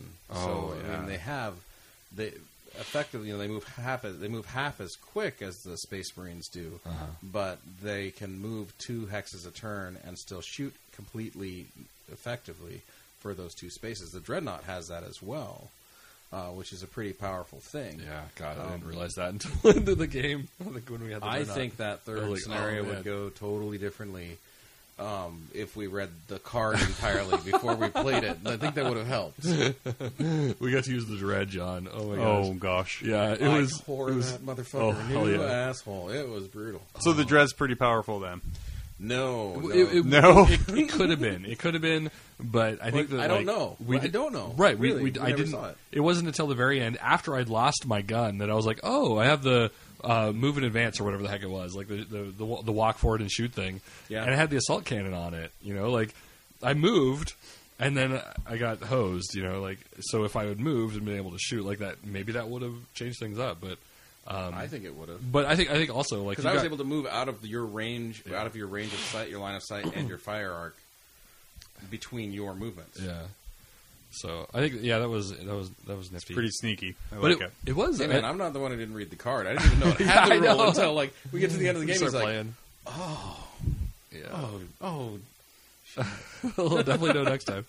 But it was kind of neat. I mean, you also did really well, I think, like taking out the Dreadnought, because it has 6 cards. So when you shoot a Dreadnought, I got lucky, you get to pick one. You get to pick one of 6 cards, and it's a different part of the body. And and it's random, which is really really pretty cool. Like, and there's actually an Ultramarine. You draw a card every turn. You build a deck of cards. Sometimes they give you set cards. So like Yeah. I had the Melt-A-Bomb card. And the targeted shot card in that third scenario. And then I built a deck randomly out of the other cards that I drew one every turn. But one of the big Ultramarine cards is to be able to pick the body part that you target.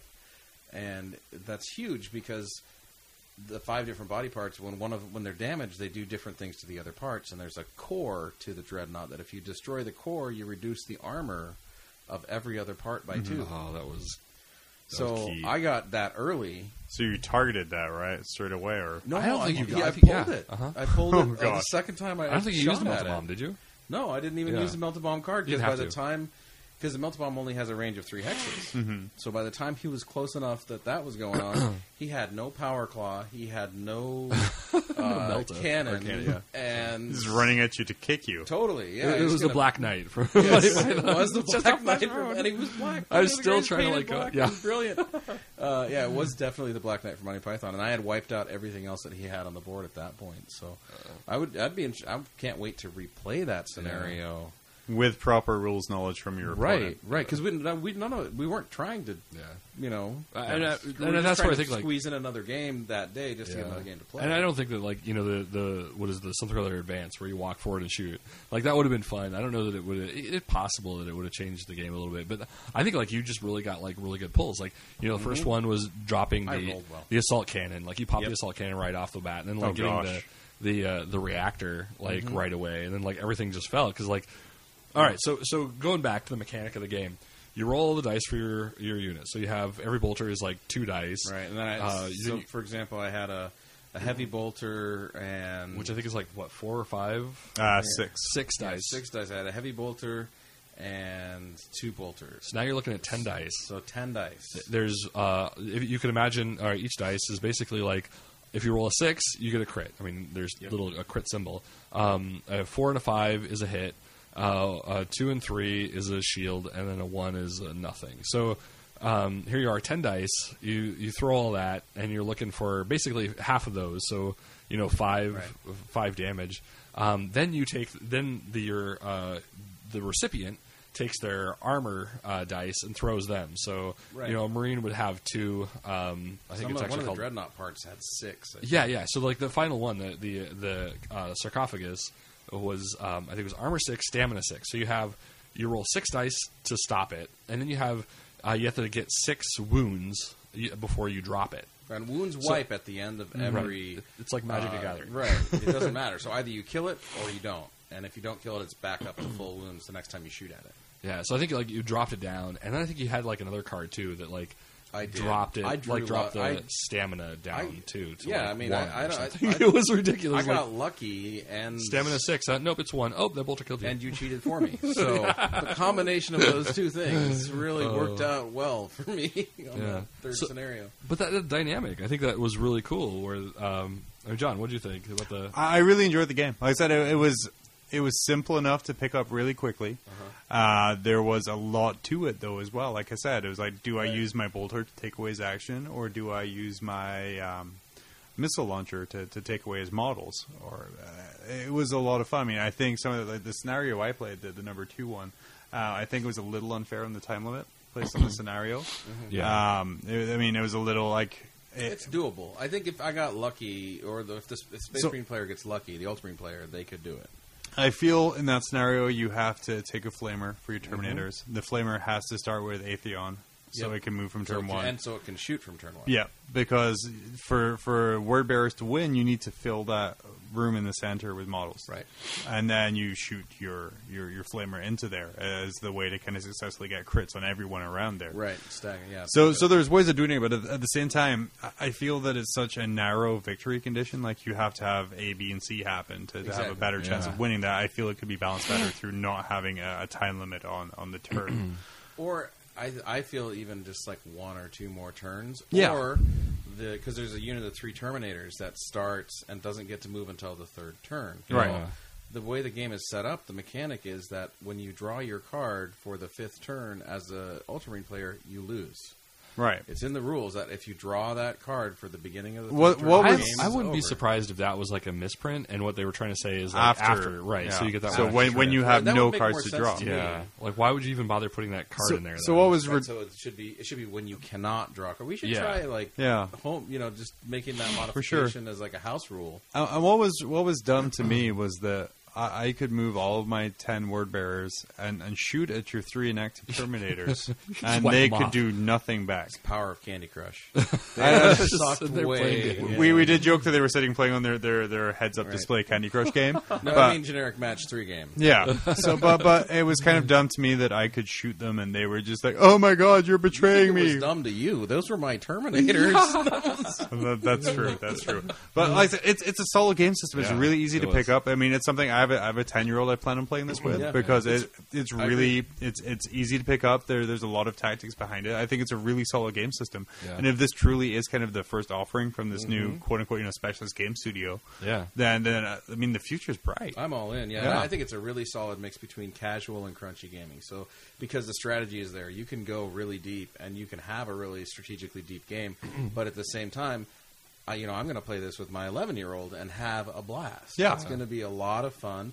He's going to understand it. He's going to be able to play it, and he's going to be competitive at it. He's not going to feel like he's getting handed a victory or handed a loss. And it's a gateway drug again. Oh, for Yeah. sure. He already has NIDS. The gate's, you know, one of gate's the- opened. But. One of the things I was noticing is like, all right, so for the weapons, they really give you very limited options. I mean, in the Horus Heresy, there's almost all the weapons in 40K plus more, and for us, they gave us a meltagun, they gave you a flamer, a plasma gun, a heavy bolter, and a missile launcher for your dudes. And then I think there's only like a few different options like power fist, power weapon, or power sword. So power fist, power sword, lightning claw.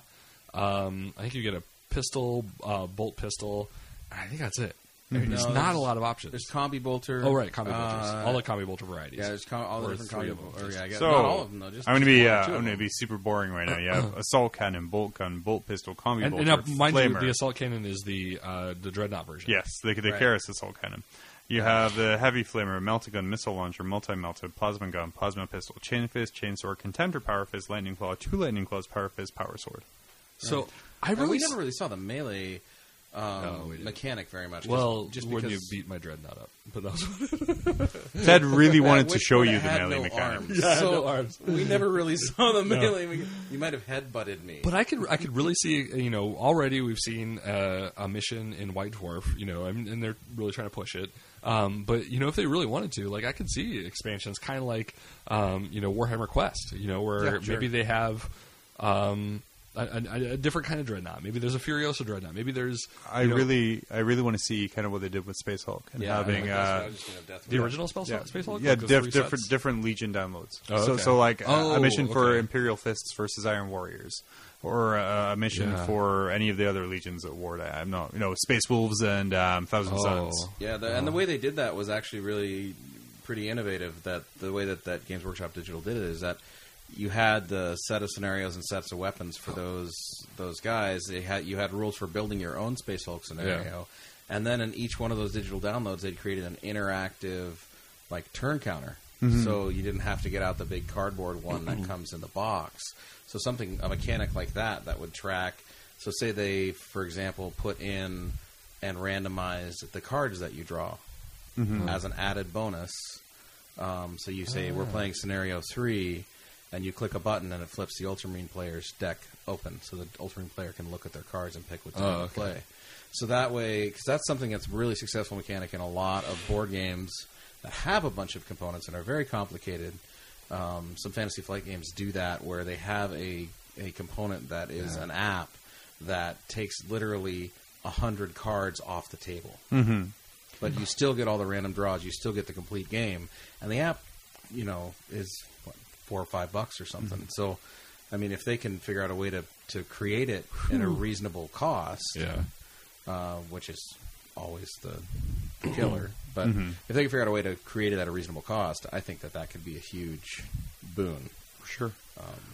And they are getting into the apps slowly. What I think they're going to do, though, is a box. I think they're going to have a box like what Ted's talking about, but they're going to pick models that are going to play in here, and I foresee like more vehicles or a way to bring in a mechanic of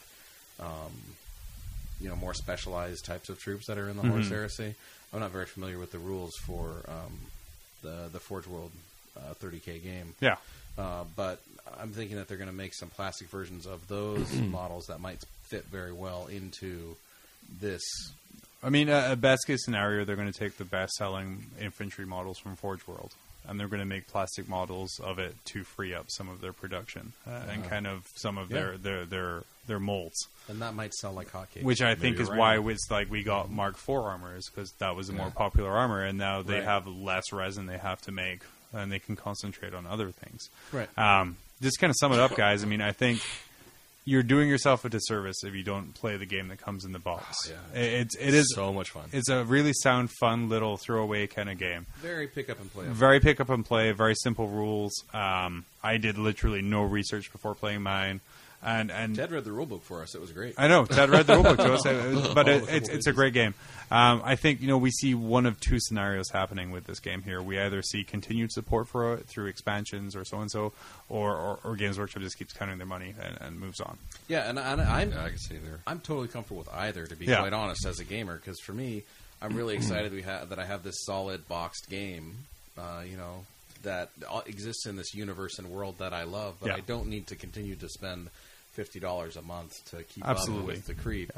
That's just in books, let alone plastic.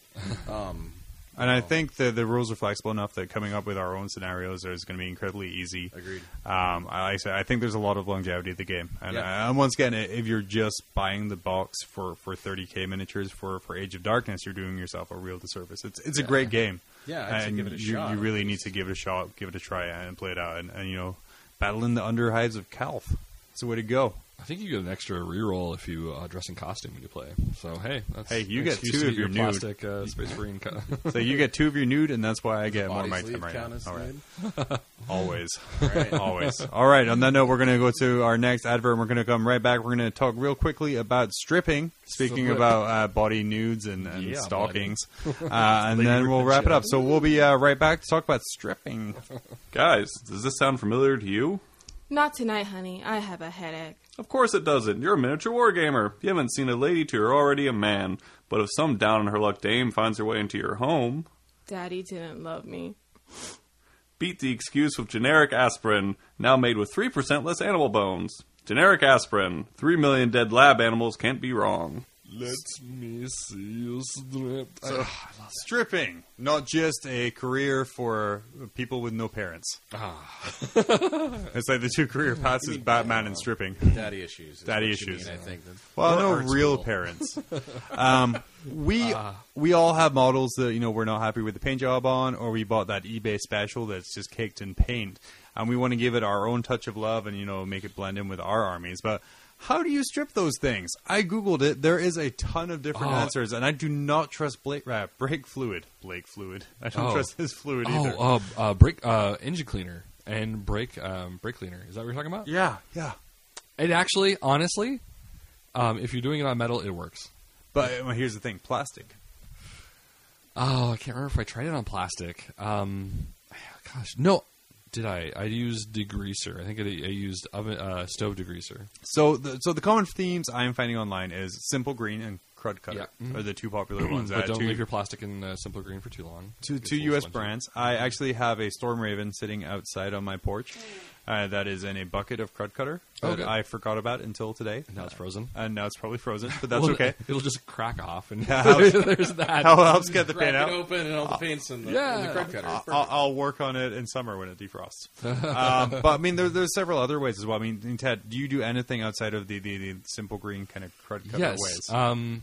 There was a while ago, I got a bunch of metals, and plastic is really tough. I ended up getting so I'll go into the metals. My favorite is not Simple Green. It's actually an old toothbrush and fingernail polish remover. Huh. I think that works really good. But here's the thing: like, no matter what you get, nothing is going to strip it perfectly. And I disagree. Really okay. So for metal miniatures, I went to Bed Bath & Beyond. Yeah, I got an ultrasonic jewelry cleaner. Okay, and I have put one of those. I put the mini in there with a 50-50 mix of Crud Cutter and water, and I just sit and I hold the lid down and I press the on button over and over again for about a half hour. Wow! And it comes out clean. That's how all my Necromunda miniatures came out spotless. Really? Yeah. So I have a jewelry cleaner, and I'm usually use it for my airbrush. And it works okay. Oh my god! I didn't even think of that. Yeah. I mean, I got to do that now. You have to use it a bit. It's gummed up a bit. Take it apart, throw it in My there. airbrush is gummed up as hell right now, so I need to. Yeah, thank you. Okay, yeah. But it's good to know about the Crud Cutter and the. Yeah. Wow, we helped each other. We came together like Wonder podcast Twins. doing stuff. Oh, team. Not just dick jokes. Oh, we've run low on those. Yeah, we have. It's the first time Ted's run low on dick in a long time. There's one. Ever since my cousin left. But for plastics, okay, so metal's easy. I mean, metal's super or it's simple. not easy. But apparently, if you use metal's jewelry cleaner, toothpicks. No, okay, real quick before we go any further, which jewelry cleaner did you get, or jewelry ultrasonic? That one over there. I'm not sure. It was about $80 or something from Bed Bath & Beyond. It's just a little one. I think I see that way back there. Okay. Yeah, on top of the microwave. $80, all right. For our podcast listeners, he's looking through my AT-AT lags into the kitchen on There's top a jar of the of the microwave. way, so I can't see what it is. Yeah, but it isn't a super expensive one because honestly, I don't care if it gets ruined. It's $80 or something like that. But it was recommended to me by another guy from our community who swears by it, and it works out amazing for metal models. The issue I have, like I said, is plastic. Okay. And especially as GW's range switches more and more to plastic, how do you strip that? I mean, I've done the Crud Cutter and the toothpick. I am not a fan of that. My time is worth more. So than Crud that. Cutter, from what I remember, that's the oven degreaser, right? Yeah. And I used that. I got an old Land Raider that I was trying to strip, and it was really bad. I mean, somebody had painted it back like 20 years ago. I mean, it was an old Land Raider. And there's like many layers. I think it probably started out Blood Angels, and then somebody painted over it Space Wolves, and then probably painted something. And then, it's just really tough to get that off, and especially that older paint. Like there's a little bit more medium to it. So my question is, where's the time versus money? And here's my thing. Where is that? For plastic miniatures? Now, I won't buy used plastic miniatures. Yeah, because that's what I was just going to to me, I can pick up a new Hive Tyrant on eBay. Right. I can pick it up like half price from what retail is. Yeah. But the amount of time I invest into cleaning it off, I take my hourly wage from my work and I figure out how much it is, and I'm like, I would have been better off just buying a new one. Right. Now for metal, I can see it. Yeah. Metal absolutely. The Land Raider, I mean, it is like it's a Rogue Trader Land Raider. So if I went online and bought it, it's $300. Right, so. Or something that you can't buy anymore. Right. I can see that. I think like for the most part, like I generally stay away from like cleaning plastics just because typically like. It's somebody's orc, and they were 12 when they painted it. Like, I just don't give a shit. The Eldar Guardians that were painted by a 14-year-old, 15 years ago. They were pretty sweet. Oh, I have some. They're classic. 2 parts. That's back when 2-part models was the only kind you could get. Or where you have like the body frozen in the pose, and then you just click the gun in place. Click the gun in. It's got these 2 little holes for wrists. Yeah. So what was it? For plastics? You're saying? So I use Crud Cutter primarily, like full strength Crud Cutter. I use a soft bristle toothbrush for the large areas. Yeah. And then I use a toothpick for the detail areas to kind of scrape the paint out of there with a toothpick. And that's on plastic. Yeah. It's a pain in the ass. Okay. I mean, honestly, Did you like ultrasonic it, or is it just... No, I haven't tried ultrasonicing plastic. Okay. Because I took that same Land Raider, and I put it in... I took the Crud Cutter. I might have cut it with water. It might have been half and half. I can't remember exactly. But I think I did that, stuck it in a bin, and left that Land Raider in there for like a month. Mm-hmm. And then, yeah, I went back into it with a toothbrush, and I can't remember what else I had. I probably had like maybe it was a toothpick or something like that. But I had an X-Acto knife, so I had a really tough time trying to get it off. And still, it's not perfect. Yeah. So, but you got pretty good results out of that? I got okay results. Like I said, with my Storm Raven, I still have it in the bucket. I would take it out every couple of days and scrub it. Yeah. You know, toothpick it, and then put it back in. And So does your Land Raider and Storm Raven do they now have authentic battle damage? That's what I'm going for. yeah, pretty much is the thing is like for plastics. I mean, and please send us your hints and tips about how you deal with plastic because I don't know.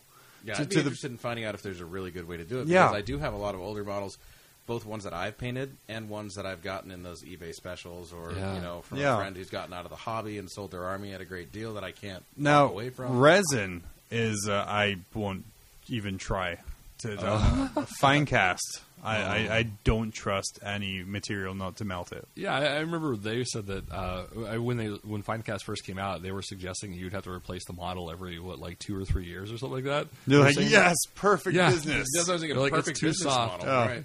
Right. You take a toothbrush to that, and I don't know. But now I have 3 Finecast electors sitting in a box I have to assemble that I'm dreading just because there's so many spindly bits and spikes on there. I'm very sorry, Joe. Ugh. About half a foot of clear coat. maybe it'll be one of those tarantulas in an amber thing. 2-part epoxy. Yeah. 2-part epoxy is your answer. For every part. That's right. No, it's the Lichter's Field. Strongest joints ever. Yeah. Yeah. No. Cool. Yeah, it definitely posted on our Facebook. I would love to actually see your success stories. So yeah, how do you... Because I think, one of the things with stripping is, glue. You ask somebody what the perfect glue is, and they will tell you that, without a doubt, it is Zap-A-Gap, or it is, this brand or that. Fucking Zap-A-Gap. See, and everybody has what they love. Yeah. And with for different stripping, reasons. There's some people who are pretty sensitive to super strong chemical smells. For them, using something like Zap-A-Gap is a nightmare. Do you know the off topic a little bit, but I recently was told by one of the local guys here, he owns the store out in the valley, Josh Hunter, about Instacure. Oh. And it is amazing to me. I love it so much. Yeah, I used it on my Hive Tyrant's resin arms, and it's just Insecure with Zap-A-Gap, and it actually works really well. Yeah, I love it to death. I can't speak high enough. You don't like it, Ted? It's just is it okay? I've never used it, and I think my thing is if it speeds up the process, it's probably creating a weaker bond. But everybody I've talked to says that that's not the case. So, I'm sure it is a weaker bond. It's a weaker bond. Okay. And sometimes you'll get ghosting, too, where it'll have, cloudy edges because it cures so fast on the edges of the of the glue. My whole thing is I don't have the time to sit and hold this thing in place. Yeah. No, it's always a blast trying to come up with just the right amount of paint pots to base ratio to the blue tack. The blue tack, dude. It's all about the blue tack. And hope that it doesn't fall when you go to the kitchen to get a glass of water. Absolutely. And then it did. And then you have to position your Dorito Dread in a position you weren't intending to. Ugh, gross. All right, so let us know. Paint stripping. How do you? Well, I think not to talk out of our own butts, but we know how to strip paint off a metal. That's pretty simple. I was really hoping that you were going to go for a chocolate reference. And aphrodisiacs. And let us know. Or maybe we'll just play the commercial next, just so I can feel good about it. How do you strip? How do you strip paint off of plastic? How do you strip paint off of Finecast? Or do you just curse the name and go buy a different model? Let us know on our Facebook page. We'll be right back to wrap up. And I'm really trying to come up with a blowjob joke to remove paint. But anyway. It's dry. This podcast is sponsored by Tier 1 Cards and Games, a place where you can get your tabletop and trading card games needs, or come and play competitively or casually. Use this promo code, GETWRECKED, to get 20% off all Games Workshop items in store. Don't forget, have a Tier 1 day. So it's like the guy at the old rest home who looks like he's going to fall off his chair, and it looks like he's going to fall off his chair, and it looks like he's going to fall off his chair. And the nurse keeps coming over and sitting him up straight. And his daughter gets there and says, "Hey, you know, how's the new place, Dad? How are you liking the supported living home?" He's like, "It's great, but they won't let me fart." You know. You know what I really want for these ending segments now is like, do you guys ever watch Saturday Night Live? Oh yeah, It's been a long time. I used to watch So it you know when they're doing the thanks guys, it's been a great, and they have like the really like slow piano in the background, kind of building up. You know, I think that's the kind of thing that we want to do. They had some sketches that were actually worth watching that I watched recently. Sure. Well, yeah, they're Sure, not those bad. ones I like. Yeah, they're pretty decent. I really like the Keenan and Kel guy. Was it? Oh, is he on there? Yeah, he's on there. It's God, this is awful. I can't remember his name now. Jeff. Yes, Jeff Jeff, the Custode. the bigger dude. Keenan Thompson. Yep. Yeah. He That doesn't sound like anything like Jeff. like they have this this regular sketch they do called Black Jeopardy. That was the sketch I was thinking of. Did you see the Black Jeopardy where it was? Oh, yeah. Was it with Elizabeth Banks? Oh, it's so funny. They had a not Black Jeopardy. The Family Feud one is the one I was thinking of. Oh, there's a I Black watched that family. one, too. Oh, it was when Family they had the Feud. family on one side, and then the dad from that family was on the other family now. It was a family, and then the dad had left the family, and it was an African American family. The dad had left his wife and children, and they were playing Family Feud against the guy and his new Caucasian wife and children. It was pretty funny. Yeah, it was a good one. Oh, So welcome back to Mob Rules. yeah, welcome back to Mob Rules. So I want to thank Andy for coming out and speaking to us today. Again, I've said it several times, Betrayal at Calth. Actually play the Betrayal at Calth game. It is a very solid, easy to pick up game system with a lot of depth to it. Of course, play Age of Darkness and order your Forge World upgrades for that game. But at the same time, remember, there is a very solid game system beneath that. Yeah, thanks for having me on, and thanks for playing the game. Yeah, I know. Yeah, thanks for playing me. Play a boxed game. It's really hard for me to find opponents because I'm a massive dick. It's true. It's very true. So That's why anyways. Andy only played one game with you. Yeah, and then he was like, "You need to leave now." I only play with a massive dick for so long. Then it goes soft. Uncontrollable bleeding. Yeah. Wow. Yeah. Well, we brought the dick jokes back. Yeah. Thank you. Yeah, we brought that. It was such a theme. I listened to the whole run of the podcast earlier this week. Yeah. Like I was saying, driving back and forth from work. So it had to be at least one. Yeah. I understand phasing them out for propriety's sake, but one. I don't know why. Yeah, that's terrible. Yeah. So yeah, this has been episode 11 of Mob Rules. Thank you again for joining us, talking about Betrayal at Calth and watching me orgasm hugely over specialist games coming back, and hopefully telling me how I can better strip my plastic models for better paint jobs. Next week we may have a celebrity guest. You mean in 2 weeks' time? Yeah, 2 weeks. In 2 weeks' time, we may have a celebrity guest. We may have a celebrity guest. Oh, that's Do you know who it is? That's a good teaser. Do you know who it is? Is it me? Maybe. Maybe because we're internet famous now. Okay. Thanks, Gav, for letting us ride your coattails. Yeah, woo! Okay, thank you everyone for tuning in. We will be back in 2 weeks when this hits like a hot deuce. I think is Tad's catchphrase for this. We will see you guys next time. Thank you. Peace.